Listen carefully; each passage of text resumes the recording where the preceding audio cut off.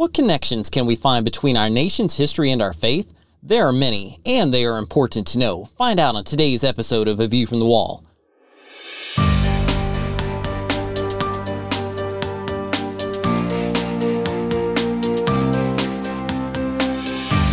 Join I Am a Watchman Ministries Managing Editor Joe Kerr with co-host Dylan Burrows, bringing you a fascinating discussion regarding the importance of Bible prophecy and Christian living today as it relates to our responsibility as believers to be watchmen. This is A View from the Wall. Welcome to A View from the Wall. I'm Dylan Burrows here today with co-host Joseph Kerr, and we're honored to join you today. It's no secret that our nation's founding values and early history have come under attack. As believers, we want to know the truth about our nation's early history and how it relates to our faith in God. And there is perhaps no better person to address these issues than today's guest, David Barton. David Barton is the founder of Wall Builders, a national pro-family organization that presents America's forgotten history and heroes, along with an emphasis on our moral, religious, and constitutional heritage. He also hosts Wall Builders Live, a daily radio show featured nationwide. David is the author of numerous best-selling books and is a sought-after speaker, bringing the truth of America's history to churches and other groups nationwide. He joins us today from Texas. David, welcome to A View from the Wall. Hey, guys. Great to be with you. Thanks for having me. Well, it's our honor to have you with us. And for some people, they may not be familiar with you. So let's just start off at the basic level of what Wall Builders is about, your ministry. Talk a little bit about the importance of the organization that you lead. Yeah, Wall Builders is the name we take from the Bible book of Nehemiah, and we like to model there people getting involved to rebuild things that have been torn down around them. So the concept of local involvement in your own community, I think that's a great model, and so that's really what we try to do is get people actively engaged in all aspects of their community. And we do that a lot through what we would call historical reclamation. We own about 160,000 artifacts and documents from American history, about 120,000 from before 1812. So with that, we go all the way back to the Pilgrims and actually a lot earlier, back to Columbus and back to early explorers. So we have originals from then up through the present. And we use that really to show people what America was, because so much of what we get in school today is a really biased view of who we are so that we can be something different in the future. There's a great quote from George Orwell that talks about those who control the present control the past, and those who control the past control the future.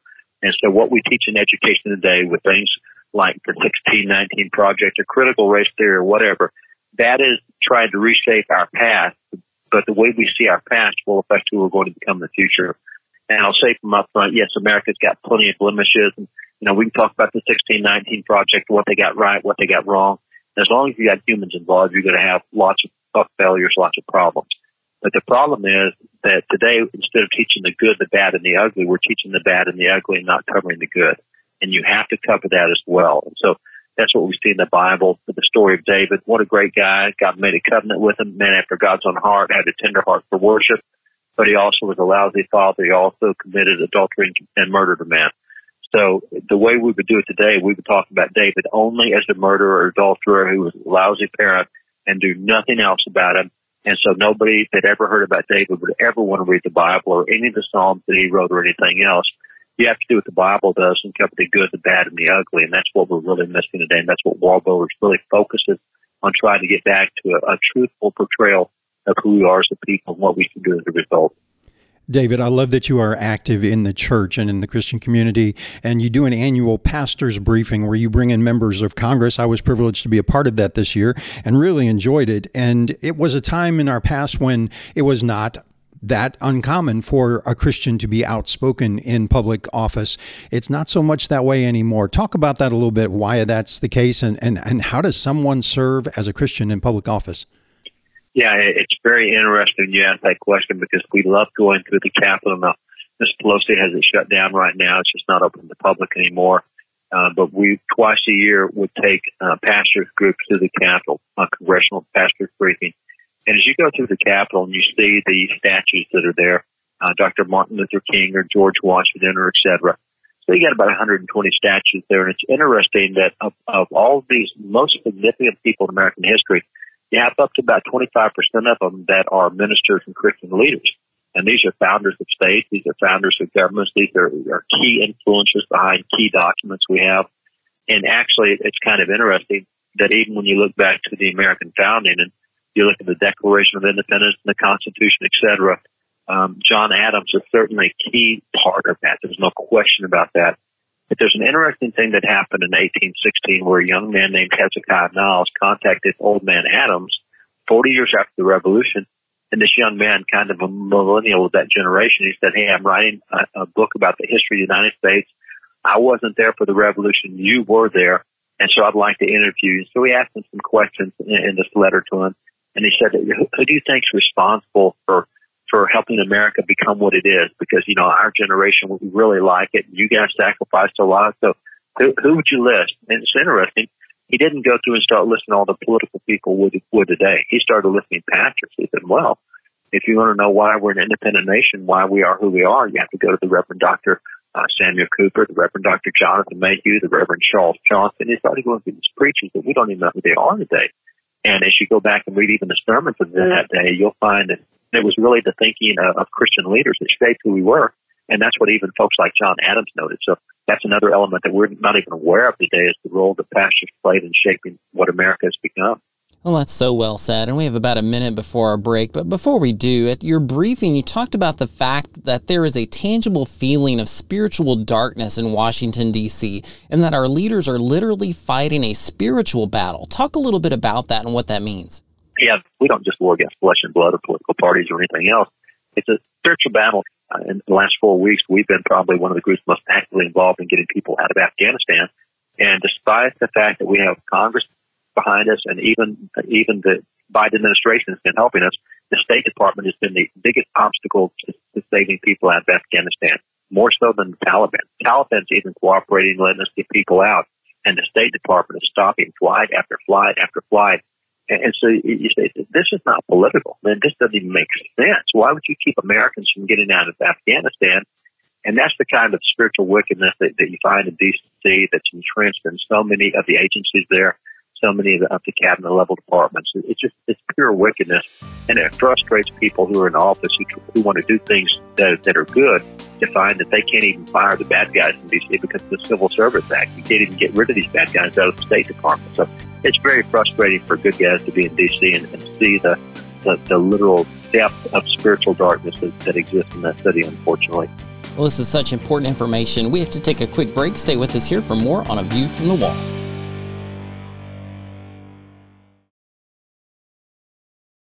The I Am a Watchman ministry is supported by people just like you, so that we can continue in our call to encourage, disciple, educate, and bring people from all tribes and tongues into a right relationship with Jesus. The I Am a Watchman ministry desires to reach the lost, encourage and equip believers, and prepare for the return of the Lord. There's a great need to share truth and disciple believers. Most in the Western world are not strong in their faith. Billions in Africa and India and in Arab and Asian regions are lost or persecuted for their faith. We want to reach them and equip them. Our vision is to facilitate the multiplication of godly leaders, watchmen around the world. Free I Am a Watchman resources have been accessed by individuals in more than 160 countries, but there's so much more to do. Please consider becoming a prayer and financial partner in this good work. Visit IamAWatchman.com to find out how.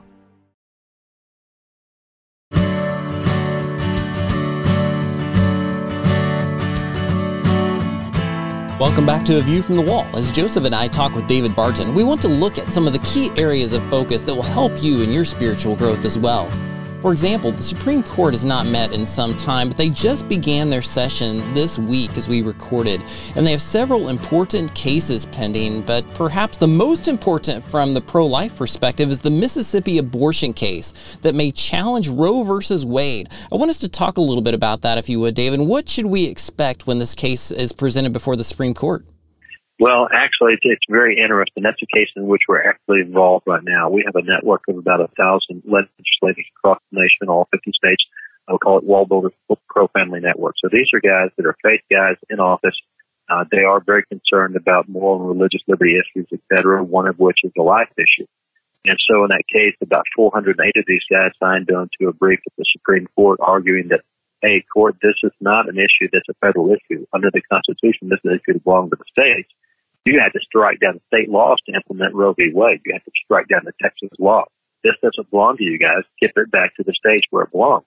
Now, the problem is, here we are giving it back to the states some 50 years later, and now you have a lot of pro-abortion states that are very active. Just a few days ago, the U.S. House passed the most sweeping pro-abortion bill ever passed in the United States, and it would stop all states from being able to do anything to limit abortion. So it's sweeping federal law. We think it'll get stopped in the Senate. Joe Manchin has made it pretty clear he's not going to move on that. So if we can get it stopped in the Senate, then we'll still be able to preserve the right of, I think, 28 states now that if we got Roe v. Wade dumped, these states would become pro-life. They passed what are called trigger laws. So as soon as the Supreme Court strikes down Roe v. Wade, this trigger law triggers a law that says we're a pro-life state. Now, you've also had 4 or 5 states that have also done that on the pro-abortion side, that if Roe v. Wade gets struck down, we have a constitutional amendment that says you can never stop abortions in New York or Delaware, wherever it is. So both sides are lining up because they think the court will significantly undercut the Roe v. Wade decision. We've seen that for a bit. The fact that the court actually reached out and took this case from Mississippi is a pretty good indication that they're going to do that. It only takes 4 of the 9 justices of the court to accept a case, which means you could still lose it. But what's happened is started under Scalia. Scalia got to the point where he said, look, I'm not going to take a case to the court unless 5 of us are willing to change it. Because if you get to the court, let's say this Mississippi case got to the court because 4 people voted for it and then 5 people said, no, you can't strike down abortion. Well, now you've reinvigorated the pro-abortion side to say you can't end this. And so under Scalia, he got the other justices kind of to stop taking it unless we could win it, because now you create a bad precedent that's a new precedent is likely to last for decades more.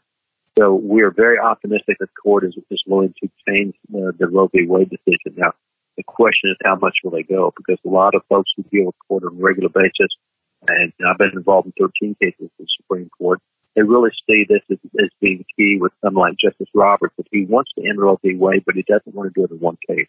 He wants to do it in 2 or 3 cases. So the belief is that what he'll probably do is he would say, well, Mississippi says let's not have abortions after 15 weeks, and that's the right of the state to decide that. So we're going to uphold the Mississippi law. Well, that doesn't overturn Roe v. Wade, but it does give more power back to the states. And then the belief is that there would be another case they would pick up where they said, well, we gave power back to the states in that Mississippi case. Let's just get the feds completely out of it. Let's just get out of Roe v. Wade. And so they think that it may be another case after this before we ultimately end Roe v. Wade, but I think it's very possible they could end Roe v. Wade in this decision as well. So we'll see. But we do think this is going to be a very favorable, very positive step in the right direction, and at least undercutting Roe v. Wade, if not ending Roe v. Wade. And by the way, I say that, and people need to understand that if the court overturns Roe v. Wade, that does not end abortion. It simply means the feds don't have any voice in it. It goes back to the states. And so overturning Roe v. Wade does not mean we're a pro-life nation suddenly. It just means every state will have to battle it out on its own grounds. You wrote a book on the judicial system sometime back called Original Intent. A lot of the original justices were believers as well, cited Bible verses for some of their decisions. But again, that's changed over the years. Talk about some of our founding visionaries and founding justices, early justices, and how the judicial branch was established. Yeah, it's interesting that here in Texas, a case that has now worked its way through the district court and the Fifth Circuit Court involves Judge Wayne Mack down in Montgomery County, Texas, who still has prayer in his courtroom. And of course, that puts the secular guys off, and you can't have prayer, and that's unconstitutional, whatever. And so we were asked to be part of that case, and so we just provided just a stack of documents now that at the original U.S. Supreme Court, the original justices of the Supreme Court, John Jay and Blair and Cushing and Wilson, these guys, they opened Supreme Court sessions by having a minister come in and pray at the Supreme Court. I also have a collection of things, and this goes back to early Supreme Court justices as well, like Justice Joseph Story, who probably wrote the most authoritative commentary on the Constitution in 1833. He's back there. His father was in the Boston Tea Party. I mean, he grew up as a patriot. And it's interesting that in a case that came before him where the death penalty was delivered by the jury looked at the defendant and said, hey, you're guilty, and the sentence is death. Justice Story in the courtroom gave a salvation message in the altar call, told this guy, hey, you're about to meet God. You're about to be put to death. And before you meet God, you better repent of this sin. and you better get right with God. And I have, I don't know how many hundreds of cases, death penalty cases, where the judges would stop the proceedings and give a gospel message to the person just convicted of and given the death penalty. And that was federal judges and state judges and local judges. And, this is something that went up in the last 20 or 30 years ago. And somehow today we think it's never happened because it hadn't happened in the last 20 or 30 years. Oh my gosh, it started out happening. And that's what the original justices, the guys who signed the Constitution and ratified it, and they're on the original court. And that was their practice, highly religious, highly biblical. Well, it's amazing how quickly we forget about that historical tradition that we have of embracing the practices of Scripture, of preaching the gospel, even talking about it in the courtroom. There's so much more we want to address, but we have to take a quick break, and we'll be back with more here on A View from the Wall. Stick with us.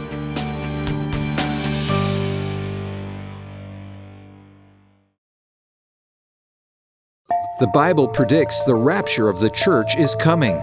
Are you ready? Soon many will be caught up to meet the Lord in the air. Only they will escape the dark days that are coming, a time of tribulation that will usher in the Antichrist and great destruction upon the entire earth. There's only one escape, one way, one light, one truth. His name is Jesus. He came and died so that we may live forever with Him. But to receive this new life, there are three things we must do, the ABCs of salvation. A, admit you're a sinner and that you need a Savior. Ask for forgiveness and receive His grace. B, believe that Jesus is the Son of God, that He came, lived, died, rose again, and will come again. Believe that He is Lord and God. C, commit to walk His path, the path He wants you to walk, and walk it out by faith.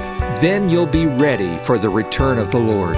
To learn more about the rapture and how to know for sure, visit AmIRaptureReady.org.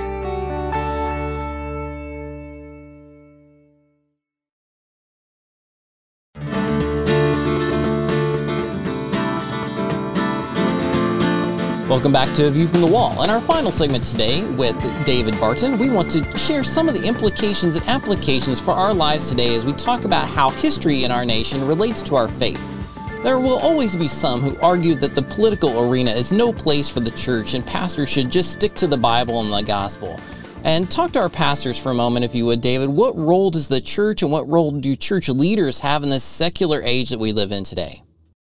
Well, I think the church leader is just like a Christian in church, not just a pastor, but a Christian. We all have a duty and responsibility to obey the Scriptures. And so that's the least that we can do is obey what God says in His Word. And one of the things He says in His Word is what we call the Great Commission, where Jesus said, go and make disciples of all men, teaching them to observe everything I've commanded you. In the 1960s, the church turned that into a conversion mandate. We got to get everybody converted. That's not what it was. It was a discipleship mandate. And so if I would just take that quickly and say, okay, let's examine what Jesus said when He said, teach them everything I've taught you. I go, okay, let's go back to the Gospels and let's notice that in Matthew 19, verses 1 to 15, Jesus took the disciples aside and gave them a long teaching on no-fault divorce, how wrong it was and why it was wrong, and what family was supposed to look like. Now, I can safely tell you I've never in my life heard a teaching on no-fault divorce. Now, I'm an ordained minister and served in many church staffs in many states, and I've never heard a teaching on that. I can also take you to Matthew 20, where Jesus starts talking about the minimum wage and about the inviolability of employer-employee contracts and the rights that an employer has to make it a contract with an employee and the rights of the employer and of the employee himself. I've never heard a sermon on that either. I can also take you to John 8, where Jesus got into process within the courtroom, and that you have a right to confront your accuser. And by the way, interesting thing to note is that if you practice federal law and federal courts, there is a series of books called Federal Practice and Procedure. And it tells you, okay, if you're going to be in the federal courts, this is the way they operate, this is how they want you to fill out the forms or do the papers or whatever. And so it's dozens of volumes. And if you go to the volume that deals with due process rights, volume 30, it's interesting. They have nearly 20 pages dedicated in Federal Practice and Procedure to showing you how the teachings of Jesus and teachings of the Bible is what shaped the Fourth to the Eighth Amendments to the U.S. Constitution. And they point to specifically John 8 and the teaching that Jesus did for His disciples in John 8. and how that due process clauses we have came out of that. I've never heard I've never heard a sermon on that. And I can keep going. These are all teachings that Jesus gave his disciples, and he told them, you guys go teach others everything I've taught you. So I would say that in general, that the Christian community itself has lost sight of the Great Commission, and as a result, have lost sight of how practical the Bible is. If I took you back to the Pilgrims, and the fact that we have private property ownership in America at a time when kings owned everything in the rest of the world came specifically out of the Bible verses. In fact, the American system created the free market economic system before anybody else in the world came specifically, historically, from 5 Bible verses. Pilgrims are the ones who started this. But you find Second Thessalonians 3:10 and 1 Timothy 5:8 and Matthew 20 and Luke 19 and Matthew 25. And if you study history, it's those 5 verses that built the free market system, which is the most prosperous system in the world. So, I just keep going through all these things that we take for granted today, not understanding where they came from. And that really is because we don't know the Bible is teaching. We find now today that only 28% of active pastors, so 384,000 pastors and senior pastors in churches in America, only 28% agree with Bible teaching. There's only 107,000 churches that, on polling, say they agree with what the Bible teaches. And out of that, 90% of those pastors refuse to talk about something if it's in the news, believing that it's political to do that. Jesus talks about what was in the news on a regular basis, and I think we have to get back to that concept of discipleship and teaching others everything he taught us in the Bible, which is more than just salvation, by the way, although that is key. I'm not underplaying that, but you don't stop there. That's just a starting point. That's not an ending point, and the church has really kind of made that the objective rather than the beginning point. David, we like to do some application and make it just as practical as we can. So there are a couple of areas here that I want you to hit in the few minutes we've got left. We talk about education on this program. You talk about education a lot and document it too. So we have Christians who listen to this program who are part of the educational system, and they're often the only source of light and truth on their campus, but it's difficult for them to keep up with all of the equity and all the things that they're required to do and still back their Christian beliefs. Talk to our educators and some of the others who are listening to this program. How do they live out their Christian life in a very secular society? Well, the good news is Christian educators in public arena actually have more rights than they've had in 60 years. We're winning more cases at the courts on all levels, and teachers are winning more cases than we have in a long time. Just a quick review. The first time that the courts ever said you have to have a completely secular education system is 1962-63. 3 court decisions in less than 12 months. Prior to that, every public school in America still had the Bible. You still prayed, start the day. The concept of secular education is a brand new concept. And that's interesting. When you look at the Chief Justice over the court in that period, it was Earl Warren. And the Supreme Court itself documents that only 43% of First Amendment cases under Earl Warren actually upheld the First Amendment. So we lost a lot of religious liberty there. Then came Warren Burger, the next Chief Justice, and in his tenure, 51% of religious liberty cases at the court were won. When you jump to William Rehnquist, 58% of the cases in the Supreme Court we won. When you jump to the current Chief Justice, John Roberts, right now we are winning 88% of religious liberty cases that come to the Supreme Court. We're actually starting to get religious liberties back we have not had in 60 years.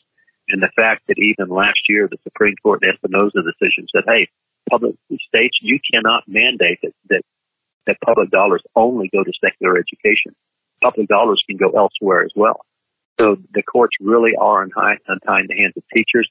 And what you'll find is most school attorneys are unaware of this, and they keep telling teachers, you can't do this, you can't talk about this. My gosh, we have over 100 court decisions on the Good News Club that teachers themselves can lead evangelism clubs on campuses, public school campuses. So the first thing teachers need to do is get connected with legal groups like the Pacific Justice Institute or First Liberty or Liberty Council and find out what your rights are. You've got a ton more rights than you think. And so don't let somebody talk you into not saying what's right simply because you're at a public school. The second thing is we have a number of laws passed called American Heritage Education Act that said you cannot censor American history simply because it has religious content. So you are free to teach all the religious roots of America, the Christian aspects of it, the biblical aspects, how the Bible shapes the process clauses, whatever it is. That's history. And the law states clearly you cannot cut out religious aspects of history just because they're religious. So that's what I've encouraged teachers to do is find a backbone, find your voice, and be bold and courageous and stand up. Doesn't mean they won't yell at you and attack you and call you names, but it does mean you have the legal right to do this stuff, and we need people with courage standing up and getting this back out. Otherwise, these kids will never know what truth actually looks like if they only hear the government side of the stuff. Well, that is a great perspective, to have courage on this issue and some of the issues that we face as well in our nation. I know many people will want to get more information about your resources, find out how to listen to some of your videos. Where can people go to get more information about your ministry? If they go to wallbuilders.com, they will find thousands of articles there that deal with public affairs and public events and what the law is. They'll find thousands of original documents displayed there. And they'll find a lot of books. Our most recent is The American Story, which really does cover the influence of the Bible in shaping America and all of our institutions. So there's a lot there they'll find that'll be very useful. We've also got YouTube channels with a lot of what we call one-room schoolhouse, little 3 to 5 minute clips on historical incidents or documents or things that people will have fun watching and learning about. Well, thank you so much for being with us today. And for those listening, we want to thank you as well. We appreciate your prayers and support and encourage you to join us next time here on A View from the Wall. A View from the Wall, in association with I Am a Watchman Ministries, exists to equip a worldwide audience with biblical truth, sharing it with others, and being prepared for Christ's imminent return. The team seeks to encourage, inspire, and equip watchmen for such a time as this. For information about the ministry and upcoming events, visit IamAWatchman.com. A View from the Wall is made possible by the team of dedicated pastors, editors, and the many contributors of I Am a Watchman Ministries. To support our efforts, give online at IamAWatchman.com and click on the Donate button. Thanks for listening, and join us again next time on A View from the Wall.